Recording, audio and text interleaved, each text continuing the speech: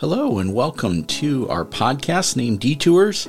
This podcast embraces the unexpected twists and turns that shapes the journeys of our lives that God sends us down.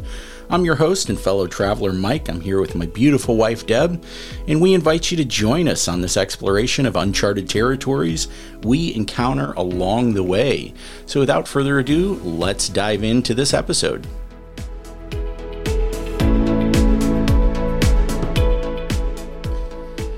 Hello, everybody. Welcome to episode number 4 of Detours. I am here with my beautiful wife, Deborah. Hi, everyone. And as you know, our special guest for season number 2 is my father, Steve. Hello. And we are here continuing in our testimony and story, this massive detour that my family went through when my little brother, Stuart, was born with a heart issue, and he lived for a little over 9 months, only to pass away from just a sheer accident in the hospital after a successful surgery. And Dad, we kind of concluded the bulk of the testimony in the last episode, and when we were talking, you said that the next episode should potentially be about all these emotions. You kind of called them a giant wave of emotions that hit all at different times, but you have 13 that you've written down that we're going to go through today. So at what point do these emotions that you have written down, at what point do they start kicking in? Is this before Stuart passes away? Do you want to focus mostly after the child passes, or is it anything and everything? It's both. When you first learn of the situation, you certainly have emotions associated with that. When they say to you, your child is born with a heart disease, there's something that goes with that, but then there's also more of a flood of emotion as soon as you're confronted with the death of that child. So some of these will show up in both places. Basically what I've done is over the course of the last 3 or 4 years, I've asked myself the question, what emotions did I feel? And I've asked others who have lost family members and so forth, what emotions did they feel? And this is kind of a compilation of all of those various different emotions. So I think we want to talk about some for longer periods than others, but yet you may be listening today with yet another emotion that you feel. And I suspect my list of 13 could probably go tenfold. Sure. But I think we'll cover a pretty large swath of the landscape of emotion in the next few minutes. Yeah, and I think what's interesting knowing the list is some of these, Deb, even overlapped with your, the ending of a marriage and the grieving process of the marriage that we talked about in season 1. Yeah. I'm sure they're different, or the origin of the feeling, because the death of a marriage versus the death of a child is drastically different. But it is interesting how much of these, Yes. just like grief is on this list of 13 that my dad, you've assembled. But that was a big one for you. I think grief itself manifests in lots of different life situations, and pain is pain, I always say. Now, there's levels of pain that are more intense than others, but pain affects the body and the brain in the very same way, whether it's a small pain, whether it's a physical pain, or whether it's an emotional or mental pain. The body knows no different. All that the body knows is I'm in pain, and emotions will start to flood. And it looks like your dad has written down many of the things that I think the audience will relate to. Now, Dad, you're in the middle of writing a book, or should I say nearing the end of it, but the part of the book that hasn't been written, you want to do one chapter on emotions, and it's the 13 that we're going to talk about today. But this has proven to be something that's somewhat difficult to articulate for you. Is it not, Ben? It's something I can articulate what those emotions are. What is more difficult is to say, what's the antidote to some of these emotions? Well, how do we handle some of these things? Because some of them are very difficult. And, the grieving process is different for each of us. The duration of grief really is defined by me. Mm-hmm. What I would tell you is I've seen people that have chosen to grieve forever in a big way. They didn't want to let go.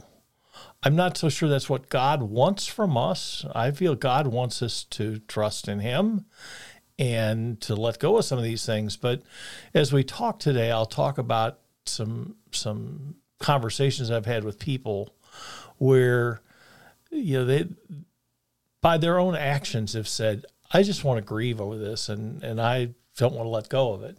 And boy, it makes for an awfully miserable life.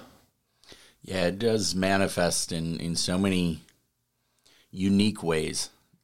So why don't we start at the top of your list? The very first thing on your list is shock. I mean, if you haven't lost a child, you can only imagine the shock that happens when you're running in the hospital and that doctor gives you the stop sign, the shock that just starts setting in. It's got to be the worst kind of shock. Well, I would tell you as well, when you have a healthy baby born and they walk in the room and say, Mr. Snyder, Mrs. Snyder, we're taking your baby to another hospital because he has some sort of heart disease, or, gee, Mr. So-and-so, your son has cancer. Shock doesn't necessarily come because of the death of the child. Shock comes because you have a piece of information to process that you weren't expecting. And so it makes it more difficult. It's you're about to go on a detour receiving of that news. Exactly right. I think shock's an amazing way that God gives us to endure. I think the body goes into shock for lots of different occasions where if you were to feel the brunt of it at that moment, it would be unbearable. I think shock actually is a gift initially from God so that we can endure. I don't know. That's just my take on it. Like, you probably, if you didn't feel shock, you wouldn't have had the ability to probably do the things necessary to get the funeral going and to get all the arrangements done. It's almost that opportunity where you're, and I probably shouldn't speak for you, but I'm trying to put myself in your shoes that, there's these necessary things that happen in death that have to be taken care of. And if you were feeling everything all at once, it would be probably debilitating to get those things accomplished. Sometimes you do feel them all at once, and just the drive for survival and the adrenaline rush that you get is what puts you through the whole situation. But there's so many events in our life that we encounter that we just aren't prepared for. And I remember when my father passed away. My father was a totally what I thought to be healthy man. I got a call at 6 a.m. from my mother saying, "You're not going to believe this. Your father's dead." And I'm like, that was shock at its very best. And, sometimes you have time to prepare for an event. Someone has cancer and they die. You still feel shock. You think you're ready for this and you've had time to prepare for it, but you still don't. And shock is one of those things that, as you process it, you really have to get, what you're trying to do is get comfortable, because it's not going to go away. The death of your child does not change it. It's final. But to recover from the shock, you have to get to a point where you accept it and it's no longer shocking to you. You then move maybe into other phases of what we'll call maybe the grieving process. Yeah, what's interesting, diagnosing Stuart with a heart disease, there was no shock to God, right? That's where I think shock is one of those things that we as humans, we have to process. And part of helping that process is going to God, who wasn't surprised by this, and just going, okay, God, what are you doing here? You've asked me to go down a path that I don't want to go down, but you're in the process of transitioning me into an image closer to your son. What is this detour doing? What are you trying to accomplish? If you can keep that kind of attitude in the hardest of trials, you're doing something right, because that's a difficult thing to do. But yeah, always keep in mind that God's not shocked by anything that happens. I don't know we are. I don't know that any of these emotions really. I know God has sadness at times, but most of these are just human emotions, and I think that we all process them differently. I can't give you the prescription to get you through your shock. And I think the only answer is you have to pray and say, God, you got to help me with this. Yeah, one of the emotions that you have written down that I think God completely understands is the next one on the list, loneliness. I think that being on the cross was a very lonely place to be, because Absolutely. only he could do that. Yep. He was abandoned by the disciples. I mean, there's so many. That's a very long list on that one for God. So how do you take loneliness to God? Because he definitely can empathize. He empathizes with that one big time. Yeah, and loneliness it affected me a couple different ways. I had a couple different kinds of loneliness. The first one was when we came home from the hospital after Stuart had passed away, and we laid down on the bed together. And despite the fact that Sandra was right next to me, I felt like I was in total isolation. I just felt like I had been totally emptied out of all emotion. Someone had opened the drain and let it all come out, and I was just there by myself. The second loneliness that you get is more, and I would imagine this for people that have, let's say, been married for some long period of time and their spouse passes away, and they've been so accustomed to having that spouse there to support and for them to support, for the other person to support them. And you go, I put this in my mother's case. My mother's like, how am I going to make this without my husband here? I don't know that I can make that. So you got two different kinds of loneliness. I would say mine was more the first one, which was I felt so alone. But I never worried I didn't have somebody with me to go through it. Others would certainly have that. Did you talk with Sandra about these feelings? Oh, yeah. You talk about and the good news is it's really therapeutic to talk about this situation with one another and with close friends. We had our friends Bob and Dawn, and they're Christian friends, and we could sit and talk to them and talk about how we felt and really be open about it. It's hard to discuss this with a total stranger, but we certainly talked a lot about it. And the one thing I would say is I was really proud after Stuart passed away that I thought for quite a long period of time did a really good job of talking about it. And I would say to the people listening today, if you have a friend or a family member or something that has lost a loved one, one of the biggest worries that you have is bringing that up in a conversation. Oh, I don't want to talk about the loss of their baby because I don't want to bring up bad feelings. At least in my case, and I think I speak for Sandra as well, I wanted to talk about it. It felt good to talk about it. And the fact that people tried to dance around the issue or avoid the issue was almost more hurtful than if they would have just said, how you guys doing? Yeah.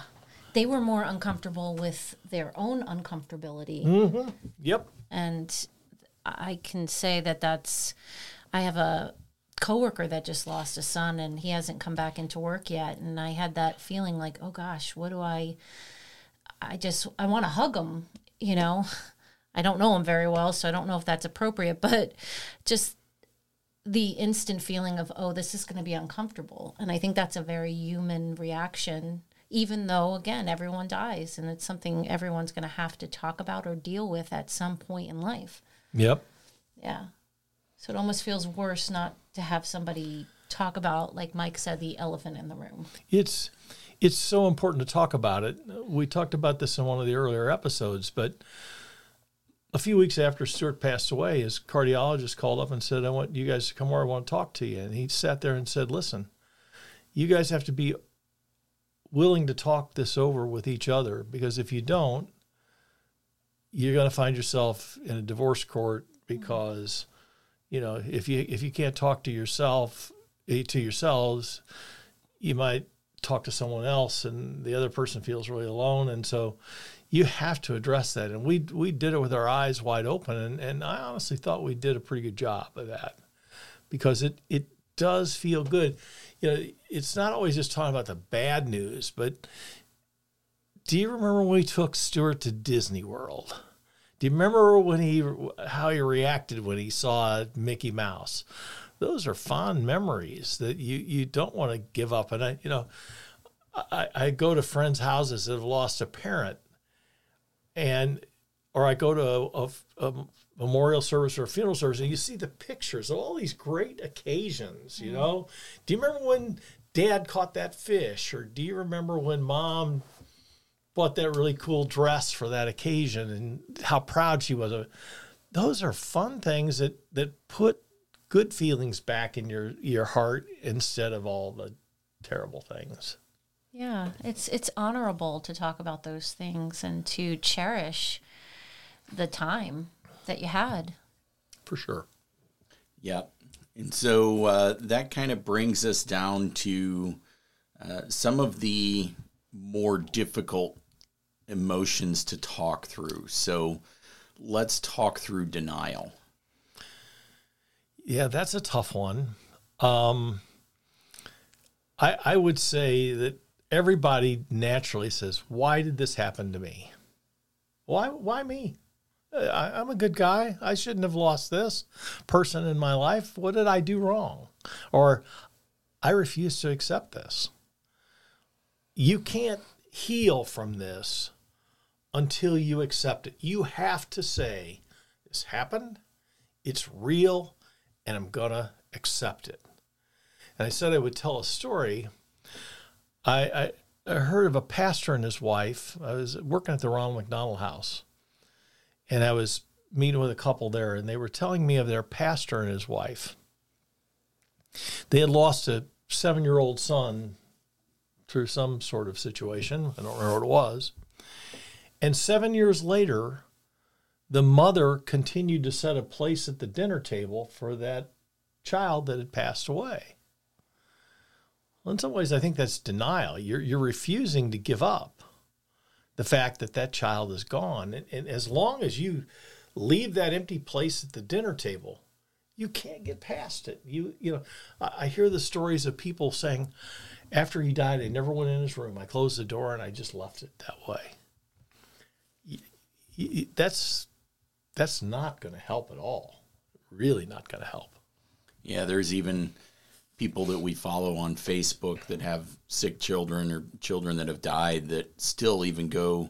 There's one lady in particular that still literally goes to the graveside of their child every single day. I think it's on their lunch hour, and reads a story to their child. And I understand that grieving is different for every person. And it's going to take a different length of time for every person. But at some point, you do have to, just like King David, he got up, he went in and took a shower, ate food, and worshiped. And you have to have that turning point moment. And everyone needs to self-reflect and go, this grieving, is it still healthy for me? And that can be a tough thing to do, tough self-analysis there.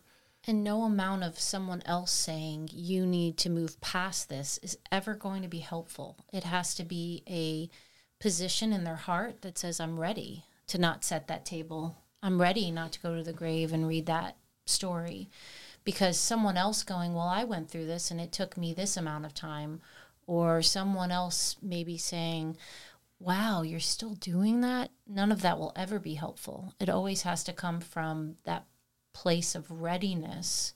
And hopefully that person gets there. Hopefully somebody in their life encourages that, I'll walk through you when you don't set the table.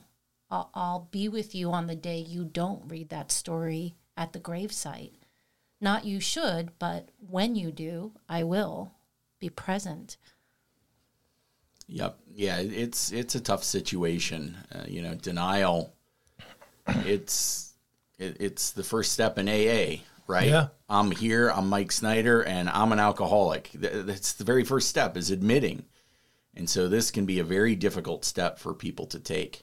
Let the audience know he's not an alcoholic. Not as of right now. No, I'm not. That is true. But now that can lead to. Denial can lead to a lot of things, and the next item on the list is anger. This is something that you definitely see denial manifesting itself as anger. You see a lot of different forms of it. So how did you combat this? What did it look like in you guys with Stuart? I don't think I ever had anger. That's one I left behind, but it's certainly one that I've certainly seen a lot of. Well, it's on your list of things you felt. You didn't feel any anger? Not a lot, no. I put it on my list of things that I've either felt myself or I know of others that felt it. I can't tell you how many times I've seen Christians say, God, I can't believe you took my child. If you love me, I've dedicated my life to you. How could you take my child? And be angry and live with that anger for long periods of time, if not for the rest of their lives. Anger is one of those things that when you embrace it, it can get stuck inside of you. And I think it becomes a cancer inside that not only affects you in that situation, but that anger begins to manifest itself in many different ways, so that it might be the way you treat other people, might be the way you treat your children. Anger is so difficult. And I look at America today, I see tremendous amounts of anger. All you got to do is turn on the news on any given day, and you see all kinds of anger, social media, protesting. Yeah, Facebook is more anger than it is positivity. Social, yeah. It's incredible. I laughed because I saw somebody the other day. Here we are in South Florida. We're close to the Space Center. And I saw someone post on there, hey, I'm coming, I live in South Florida. Where's the best place for me to go watch a launch? And people were lacerating this person going, well, if you live in South Florida, you should already know that. What's your problem? Oh, boy. And it's like, nobody has time for that. Can't you just be nice and say, here's my favorite spot? Yeah. But they don't. Or look at the restaurant conversations about, hey, I had dinner at this place last night. It was excellent. Well, I went there 2 weeks ago, and the service was terrible, and the food was cold. And we're really a society filled with anger right now. Well, and I often say, and from my own experience, I speak this, that anger is a secondary emotion. It's a cover. It's the protective armor of what you're really feeling inside, whether it's fear or pain or deep sadness or rejection or abandonment, whatever emotions you're trying to cover up. Anger is one of those things that people often use to avoid feeling the deeper feelings, because anger is easy to pull up. Anger is really easy to pull up, where it's hard to talk about your sadness. It's hard to talk about your pain. And so I think people use anger as a cover. I know that I did for many, many, many years. So anger is something that manifests in almost virtually everyone in every situation, that you always have to constantly monitor. Working for the church, the next item on the list is also extremely common. It's one of the top searched items on the church website, which is depression. People are anxiety and depression are interchangeable almost these days. And it is the number one searched for term on Calvary Chapel's website. People need to know how to deal with depression, what it looks like. There's a lot of people after COVID that are suffering from depression. So what is it like when you lose a child and that wave hits? It's easy to just become really listless, I think is the word I would use. You know, you get to a point where nothing matters. The good news for me is my glass is always half full. I live a life that's always half full. During this whole thing, I might go into a little bit of depression for a day or two, but the thing that always motivated me was I have another child that I have to raise, and I can't allow any of these emotions to take me down to a point where it affects the way I father my other son.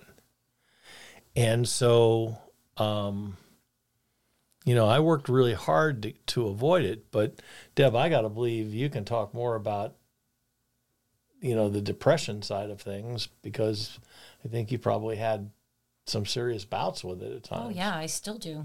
I still deal with episodes of depression, and it's something that I think the Christian community doesn't always look upon as. I think there's a little bit of a cloud of shame around depression. I know that there are times where people will put on a happy face when they walk into a church because they feel like they have to, because people are uncomfortable with others' emotions. And I know I could even say at times I've had smiling depression where everything looks fine on the surface because I'm in survival mode, but inside I'm dying. And I think that when you talk about it with someone you trust and someone that isn't going to judge you for not being where you're supposed to, and I'm using an air quote here, where you're supposed to be, but where you actually are, it helps to alleviate the depression. And I also think counseling is a beautiful way to be able to have an objective viewpoint from someone who cares, and someone that's going to give you some insight that you can't see when you're depressed. Sometimes you're blinded by your depression. I would agree with that. And depression is one where if you don't suffer from it and you're around someone that does, you got to be real careful what you say to that person. You can say some pretty insensitive things to someone that's suffering from depression. Like, hey, what are you so depressed about? Look at your life. I don't know that anyone would necessarily say that to someone that lost a child, but there probably is some pretty insensitive things that can be said out there around depression. So just one that you got to be super careful with. I think depression is probably more prevalent in our society today than it was back 40 years ago. I'm a sales manager, and I have a team of salespeople, and as we were going through COVID, I would do Zoom calls where we would get all the team together just to talk. And at one point, one of the team members said, I've found it really important for me to go get counseling right now. And it opened up the floodgates because people then said, well, me too. And it was amazing the number of people on the team that felt that way. Yeah, when someone's willing to be vulnerable, it gives you permission to be vulnerable. He was totally vulnerable, and he said, my wife and I are going to counseling because we're so close in confined areas, we're getting on each other's nerves, and life is more challenging that way. I think COVID taught us a lot about depression. I think we all, in one shape or form, were depressed because we couldn't get out and do the things we normally wanted to do, we couldn't take our vacations, and we couldn't get on airplanes without a mask and all. And I think it affected all of us in one way or another. Yeah, at Calvary Chapel, our biblical counseling, when COVID hit, our biblical counseling and marriage counseling went up 300%. Wow. In I think it was like a 90-day period or something like that after COVID, simply because, yeah, people were spending a lot more time with one another, and it broke all these routines. Yeah. Like almost virtually every routine that you had was broken, right? The routine of getting your kids ready in the morning because you had to take them to school. And then, you would go into your office, and then on the way home, you would hit the gym. Well, now you're not sending the kids away. Now you're both working remotely from home, and you can't go to the gym. So and you're dealing with kids who are going to online school and just, And you got to feed your kids for lunch where you never did before. And now all of a sudden, you're around one another 24/7. And, Deb, you and I had a very interesting situation. We literally got married in April of 2020, right when COVID was hitting. So we had a unique start to our marriage. Really? We got to spend a lot of intimate time together for a long time to get to know one another on, on a much deeper level. But a lot of people really struggled through that time in their marriage. So it can manifest in a lot of different ways. I think something that kind of goes along with this is the word fear. Fear can manifest itself a couple ways. When someone says to you, your child has heart disease or your child has cancer, the immediate reaction is fear because you say, wow, what could happen here? But in the case of COVID, the fear was, wow, there's this disease out there. We could all get it and die. And fear was being promoted. It was. So it was being bombarded. Yeah. And fear is one of those things. None of us like fear. Fear's a motivator. It is. Not always for the good. You always hear about foxhole religion, about the soldier that's in a foxhole and the bullets are flying over his head. The good news is, though, that fear typically prompts someone, dear Lord, watch over me. Right. Which is pretty cool because that is the antidote to fear. Is if you know God, you're in God's protection, you don't have to be afraid. And you know what? If you know Jesus is your Lord and Savior and you do end up taking a bullet, the good news is you're in eternity forever with Jesus and there is no fear. Yep. Yeah. Fearfully and wonderfully made, so it can be used for good or for bad. Yep.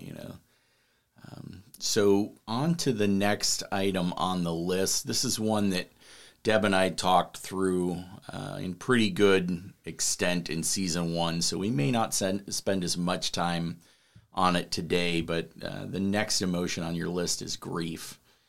As we've all mentioned, grieving it's a process. It takes different amounts of time. So is there anything that you want to kind of add? Because I know we've kind of peppered it in already, especially in season 1, but grief definitely hits when a child dies on a different level.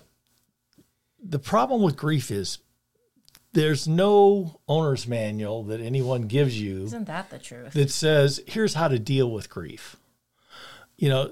Some people have a pity party and they just say, oh, I'm going to just be sad and grieve forever.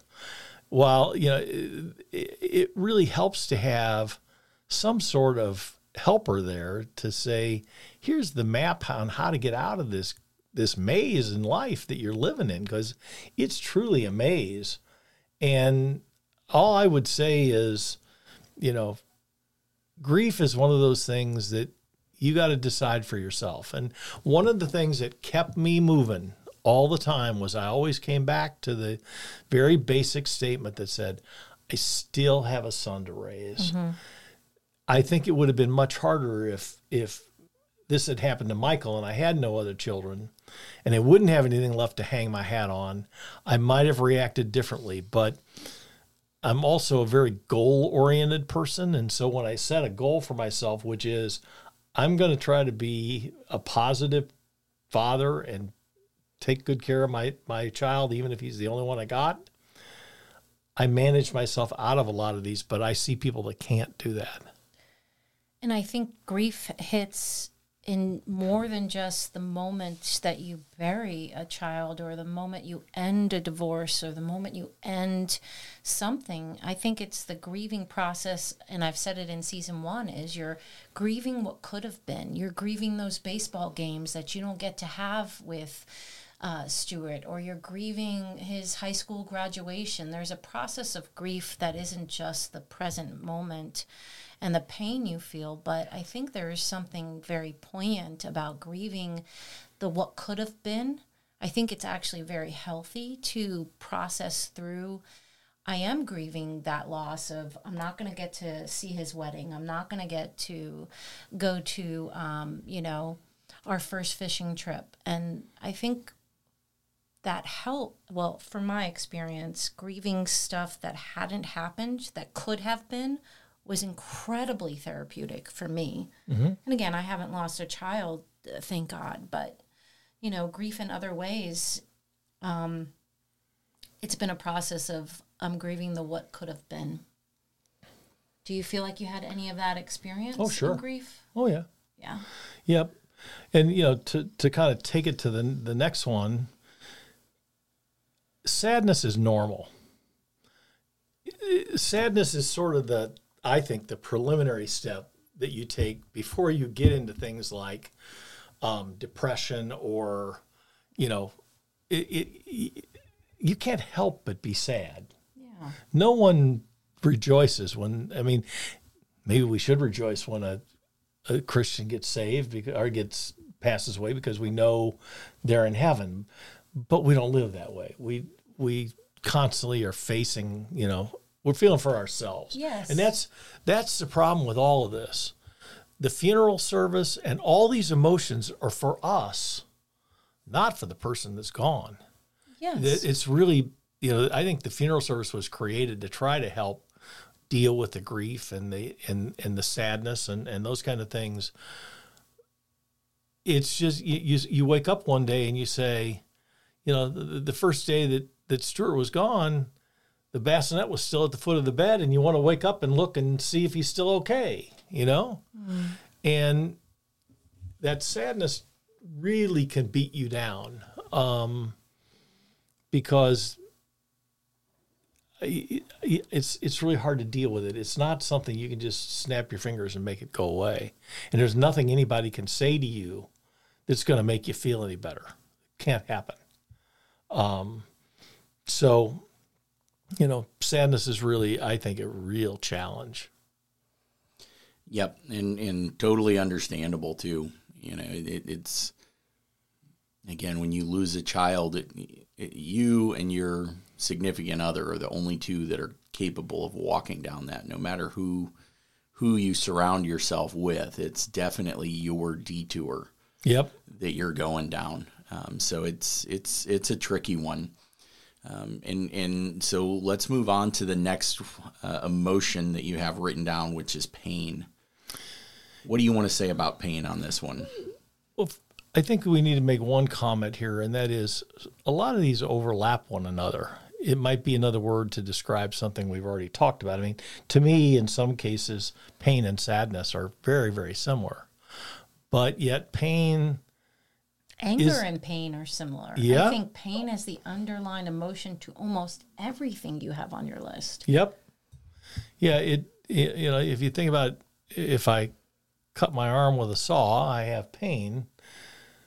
Pain is cutting your heart. It's it's open heart surgery that's now taken something that was inside your heart and ripped it out of there, and it is a physical feeling, to be sure. It's not just an emotion. It's a physical feeling. Oh, yeah. Your body manifests pain in lots of different ways. Absolutely it does. And, I'm no scientist. I know that when you cut yourself, the white blood cells and that surround that area to keep it from infection, all that kind of stuff.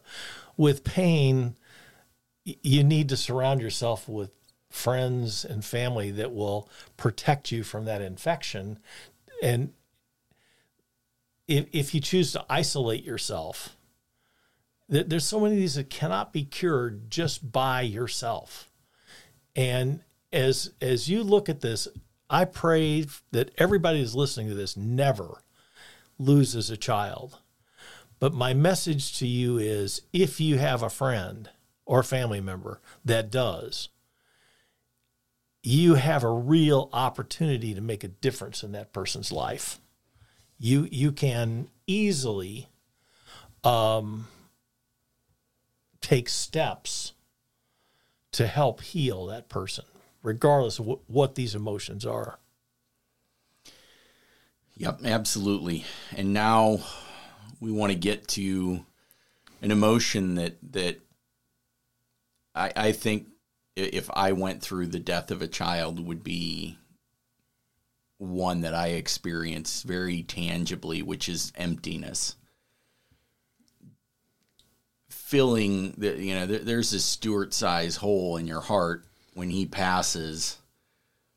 And I've heard you mention, and it's not the greatest visual, but it is legit. It is true that you feel like a toilet flushed and never refilled. That's it. I've used that for years. And you do have that sense of emptiness when a child leaves.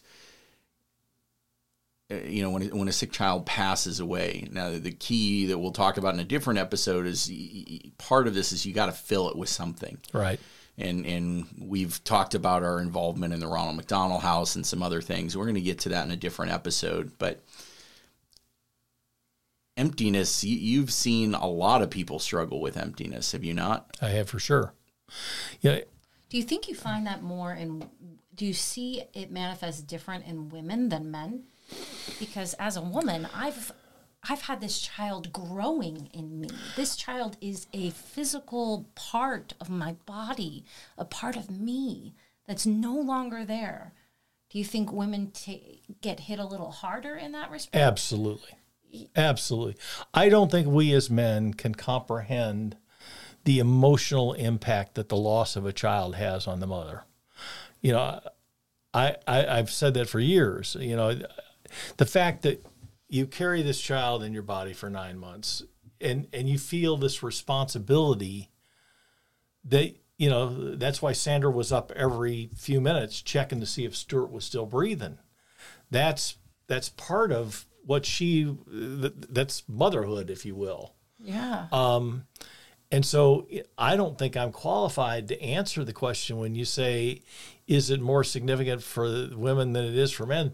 My answer would be, I got to believe it is. I think but so. I think Deb can validate the fact that it's way more impactful to a woman than it is to a man, because we don't have the same...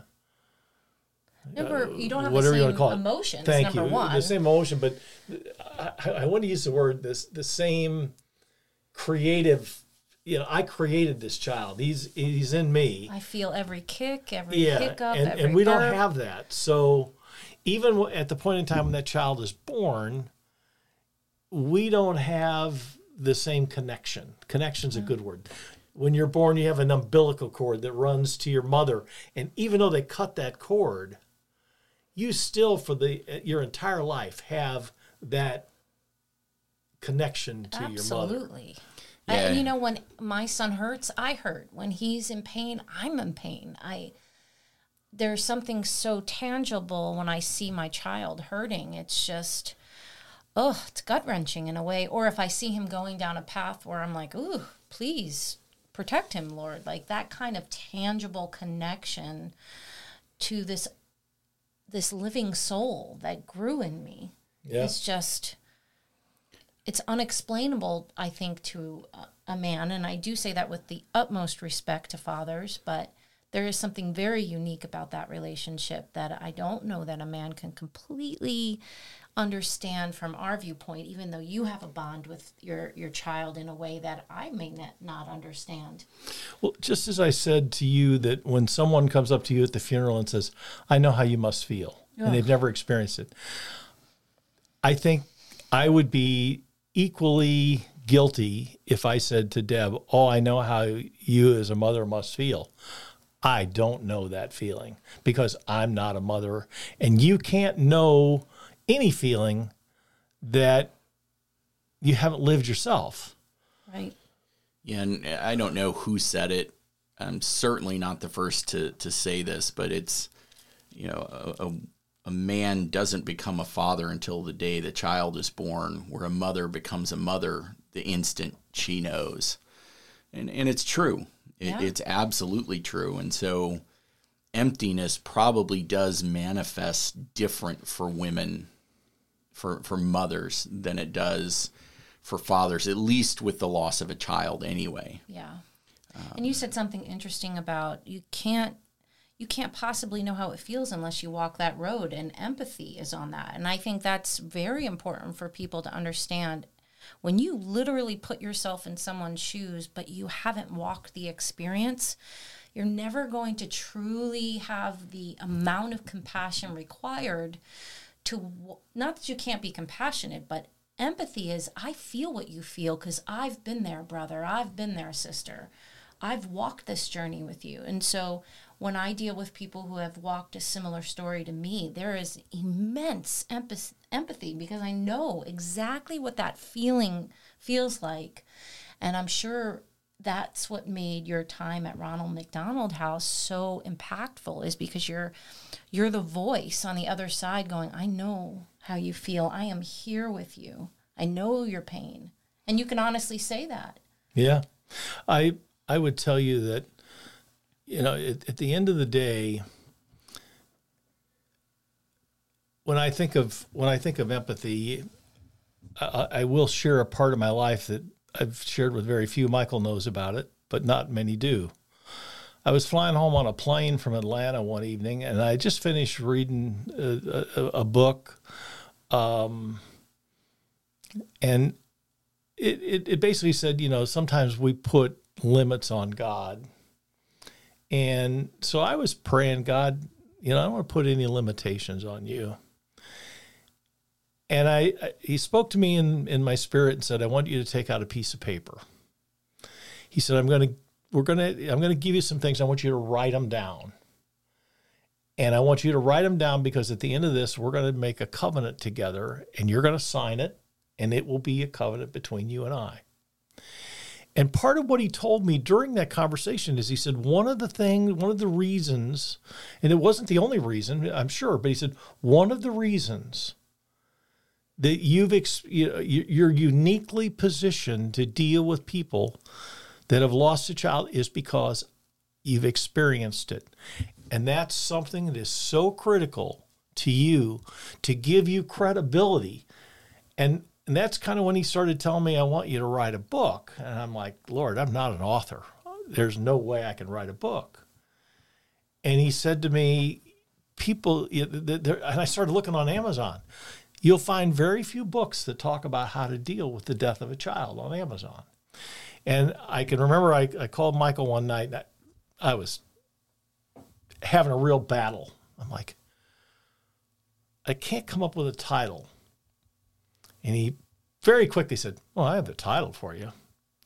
And that was the day that the founding of the word detours came about. He said, Dad, your book should be about the detours that you and Mom had to go through in life to prepare yourselves. And, you were going down one way and God said, no, turn left here. No, now turn right. Now make a U-turn. And he said, that's the perfect name. I thought, you're right. And obviously this podcast is tied around the name Detours because it's not just the loss of a child that creates a detour for all of us. There are many detours that you guys have talked about some already, and there'll be many more to talk about.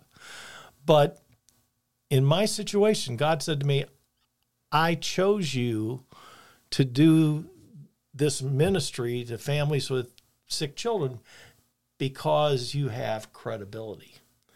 And I've taken it on as a serious situation. And I'm really pleased to be a part of this podcast because I know there are people out there today that have lost a loved one and they're angry with God or they're depressed or whatever. If we can just help one person with this podcast, amen. That's my hope. We've done something really good. My hope is that if you have a friend that lost a child and you're listening to this today, please forward these podcasts to these people. They need to hear the things we're talking about today because they're really important. Yeah, as a matter of fact, on detours.life, that is our website. If you go to detours.life, there is a contact form on that website. If there's a person that needs prayer, if there is something that needs to be talked about, by all means, contact us. We'd be happy to pray for you. Yeah, that's an honor. Because one of the things, we've talked about how going through it makes you unique to be able to talk to someone that is going through it. What we also have to be careful about is that if you're going through it and people that haven't gone through it approach you to try and help you, don't push that away just because they haven't gone through it. There are too many times where I see people saying, there's no possible way you can relate with me. And they literally push people away, and they push people away just trying to help, simply bringing food or trying to come and pray. You can't possibly pray to the depths that I pray because you haven't lost a child. You have to be very careful of that too. That's not what we're saying. Isolation from people that are reaching out to you is not the answer here with empathy. You can empathize with people having not lost a child, but there is just that, there is that different level of empathy when someone has and when they've gone through the same thing that you have. That's why you have something like Cancer Care. That's a support group that Calvary offers. Cancer Care, Grief Share. There's so many different support groups, and they're all, very particular about who they kind of cater to, if you will, because they want people that have all gone through very similar circumstances there together supporting one another. But also don't forget that people can start turning away help just because someone hasn't lost a child. Doesn't mean they're not helpful. Doesn't mean they're not reaching out to you and they have things that are very valuable to say. Let's move on to the next one, which is kind of a big one, especially, Deb, for the moms out there, which is guilt. Oh, yeah. I talked about mom guilt a couple episodes ago. I think there's something, it has a title. I'm sure other moms know the title. It's The Mom Guilt. I think we all feel guilt, but there's something very unique about just this constant, and I think it's the processing of the brain for women. Like I mentioned, we're multitasking through our entire life. And when something's unresolved, that I need a resolution is happening in the back of your brain while a million other things are happening. And so when you don't get an answer or you're waiting on an answer, it doesn't just shut off. And I think that's where the guilt kind of comes in, is you're always holding this heavy package of, I don't have an answer to why this happened, or I don't have a solution, and it's just opened. It's an open window on a computer, and it's running in the background constantly. And so guilt is just, it's a hard emotion. I would tell you that guilt is the one of all of these that I live with every day. Wow. And 42 years later, I still live with it. Now, for Sandra, I'm sure the question was, what did I do during pregnancy that caused this to happen? And even though the doctors said to her, this is nothing hereditary, there's 1,100 babies a year in the U.S. born with this, and that we can find no trace of hereditary. There's a guilt that goes with that, even though they'll tell you there's not. But for me, the guilt was totally different. And I was chasing the corporate ladder. I was doing everything I could because I had been earmarked as somebody they wanted to make like the president of a company. And I had the guy that was my guardian angel in the company, telling people, hey, Steve Snyder's the next guy. And so I was traveling all the time, trying to do everything I could to get that job. And the day Stuart died, I realized that I was traveling probably 75% of my life, or during 75% of Stuart's life, I missed 75% of that life because that was more important to me. And one thing that happens when you go through this, you try to reorder your priorities. Now, I will tell you, I have a team of salespeople that work for me today that I would tell you are probably a little tired of hearing from me. But every so often, I have to get up on my soapbox and I have to say, look, make sure your work-life balance is in the right order. If you've got a child playing soccer this afternoon at 4 o'clock, you have my permission to go to that soccer game. Powerful. I don't care. I want you at that soccer game because I want you to share in the life of your child. And, I can't tell you, it comes out about every 3 months, and I'm sure they sit there and go, okay, here it comes again. But I'm so committed to it because I still sit here and live with it saying, wow, if I'd have just been home, but 9 months wasn't very long, I missed a lot of it. Oh, And so, we've talked about all these different emotions, but guilt is the one that I can sit here and tell you. And, I have a good friend whose son took his own life in college. And he says to me every day, I still look back and say, I should have seen the warning signs and I didn't see it. And he lives with that guilt every single day. And it's something that no matter how hard you try, out of all these emotions, you can get yourself out of depression. But you can't resolve guilt. Once it's been done, you can't rewind the tape and play it over again. And so many of these emotions that we're talking through are things that in prayer should be brought to the cross and laid there and left. And guilt is the one that I think most people say that prayer and they leave it at the cross and then they pick it right back up and put it back on their shoulder again as they walk away after prayer is over. Guilt is that one that for some reason we just pick it right back up again. I should have. Right.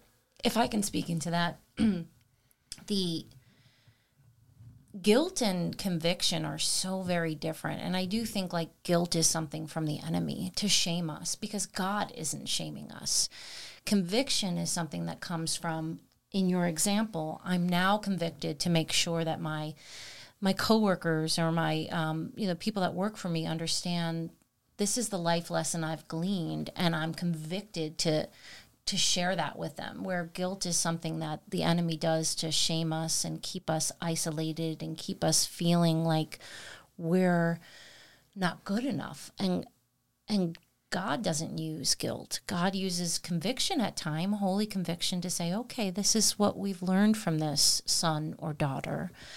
But guilt, I think, is really from the pit, honestly. It truly is. And, like I said, you can't resolve it.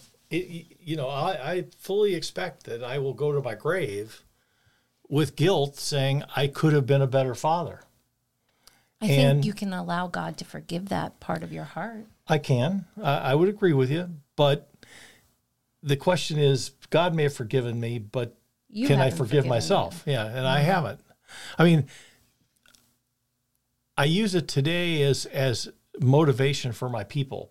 And I say to them all the time, I don't want you to make the same mistake that I make. I made it. I can't fix it anymore. But understand something. The fact that you're a salesperson, your goal in life is not to say on your tombstone, he made, quote, 100% of his years that he worked. Your goal is to say he was a great dad and all those kinds of things. That is so important. And I wish more bosses out there would feel that way or speak that way to their workers. I think that really produces community within your workplace. I have a very dear friend of mine that I work with who's also more than just a coworker. He's a friend.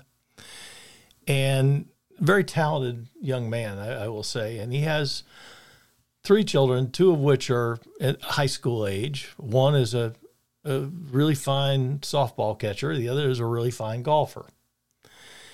And he was offered a position with another company a few months ago that was substantially more money than he's making now.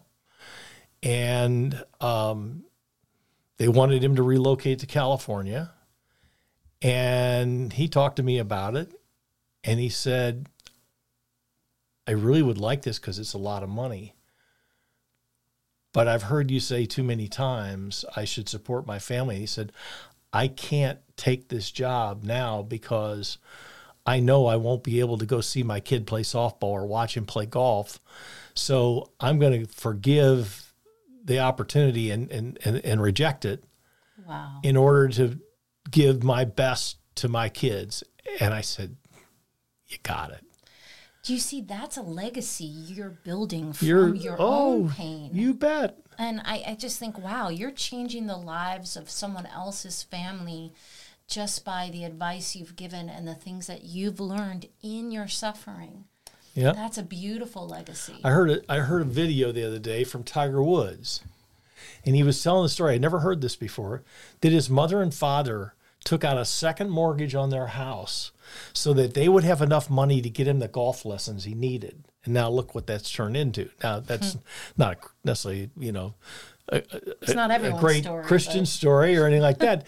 But the point of it is, when you take on the responsibility of a child, you have one responsibility, and that is to make sure that kid makes it to heaven. Amen. If you forget everything else, that's okay. Do they have to be the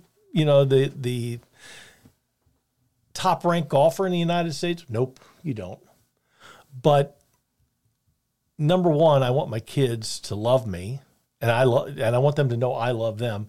But more importantly, we have to make sure that we keep those kids on a path that they say, you know what, Dad, if nothing else, you told me I needed to go to church. And I remember when Michael was going through lots of tough times, lots of them. He said, Dad, what do I do? I said, go to the beach and pray. And he did that. And it took a while, to be sure, but at the end of the day, he did it. And it's made a difference, and he's a whole different person now.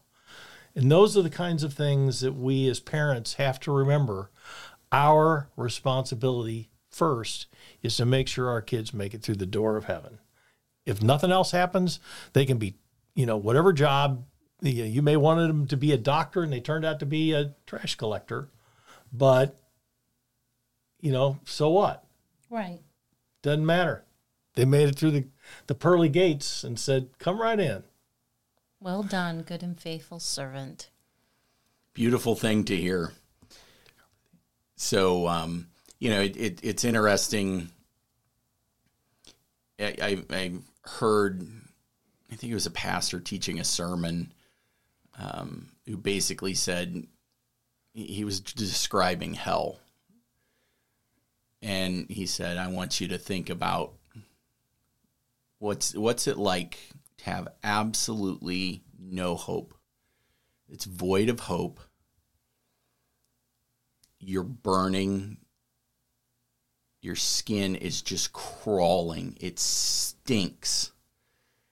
You can't get out. You can't escape. And the reality of infinite time in this place has hit you.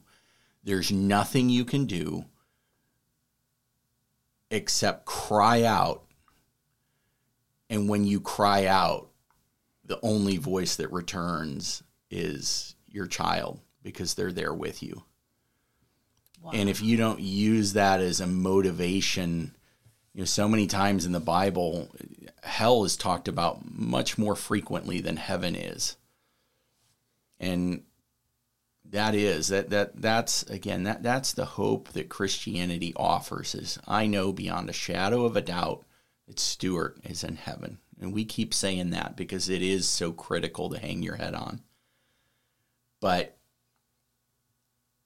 that hope and the hope that Jesus Christ offers will help you through all of these emotions.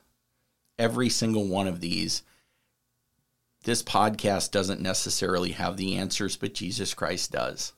That's the truth. The gospel has the answers. Jesus has the answers. And so as you struggle with all of these, grief, depression, all of these, understand that Jesus Christ is there with you and he's readily available to talk to you. He won't get impatient with you if you are struggling with one for a tremendous amount of time. He is long-suffering and he is patient and he is absolutely ready and willing to do the work with you. And so that's our encouragement as we kind of wrap up this episode, is process through all of these emotions. Go, as both my wife and my father and myself, as we are saying, go get that group of friends. Go find that group of friends that you can trust, you can confide in, and as much as possible, the Christian worldview answers those questions far superior than any other religion and anything else out there. And that's one of the reasons why I'm a believer, is it does have answers where nothing else does. So we hope that the topics that we've talked about today are useful, offering a little bit more perspective to you guys. But we will be back in the next episode. We're going to lighten things up in the next episode. What we want to do is we want to talk through all the signs that God was with us along the way. So we're going to talk about specific incidents that happened during the, we're going to say first year, because it even goes beyond Stuart passing away, but that year, 12-month-long process where we have very specific examples. You don't always necessarily feel like God is with you, but there are certain points that you can absolutely point to and go, he was tangible, he was right there with me, and I felt his peace.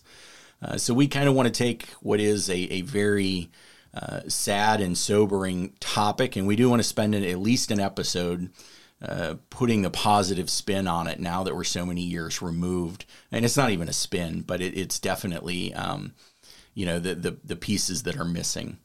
So we will pick that up in episode number 5.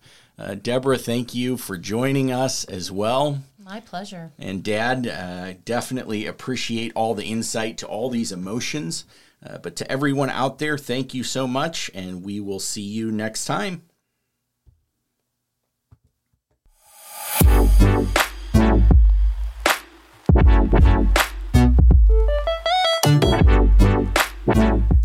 Thanks for listening to Detours. For more content, you can find us on Spirit FM Radio, Spotify, Apple Podcast, Google Play, or on our website at detours.life. To view my writings or to contact me for public speaking engagements, visit my website at debmarsalisi.com.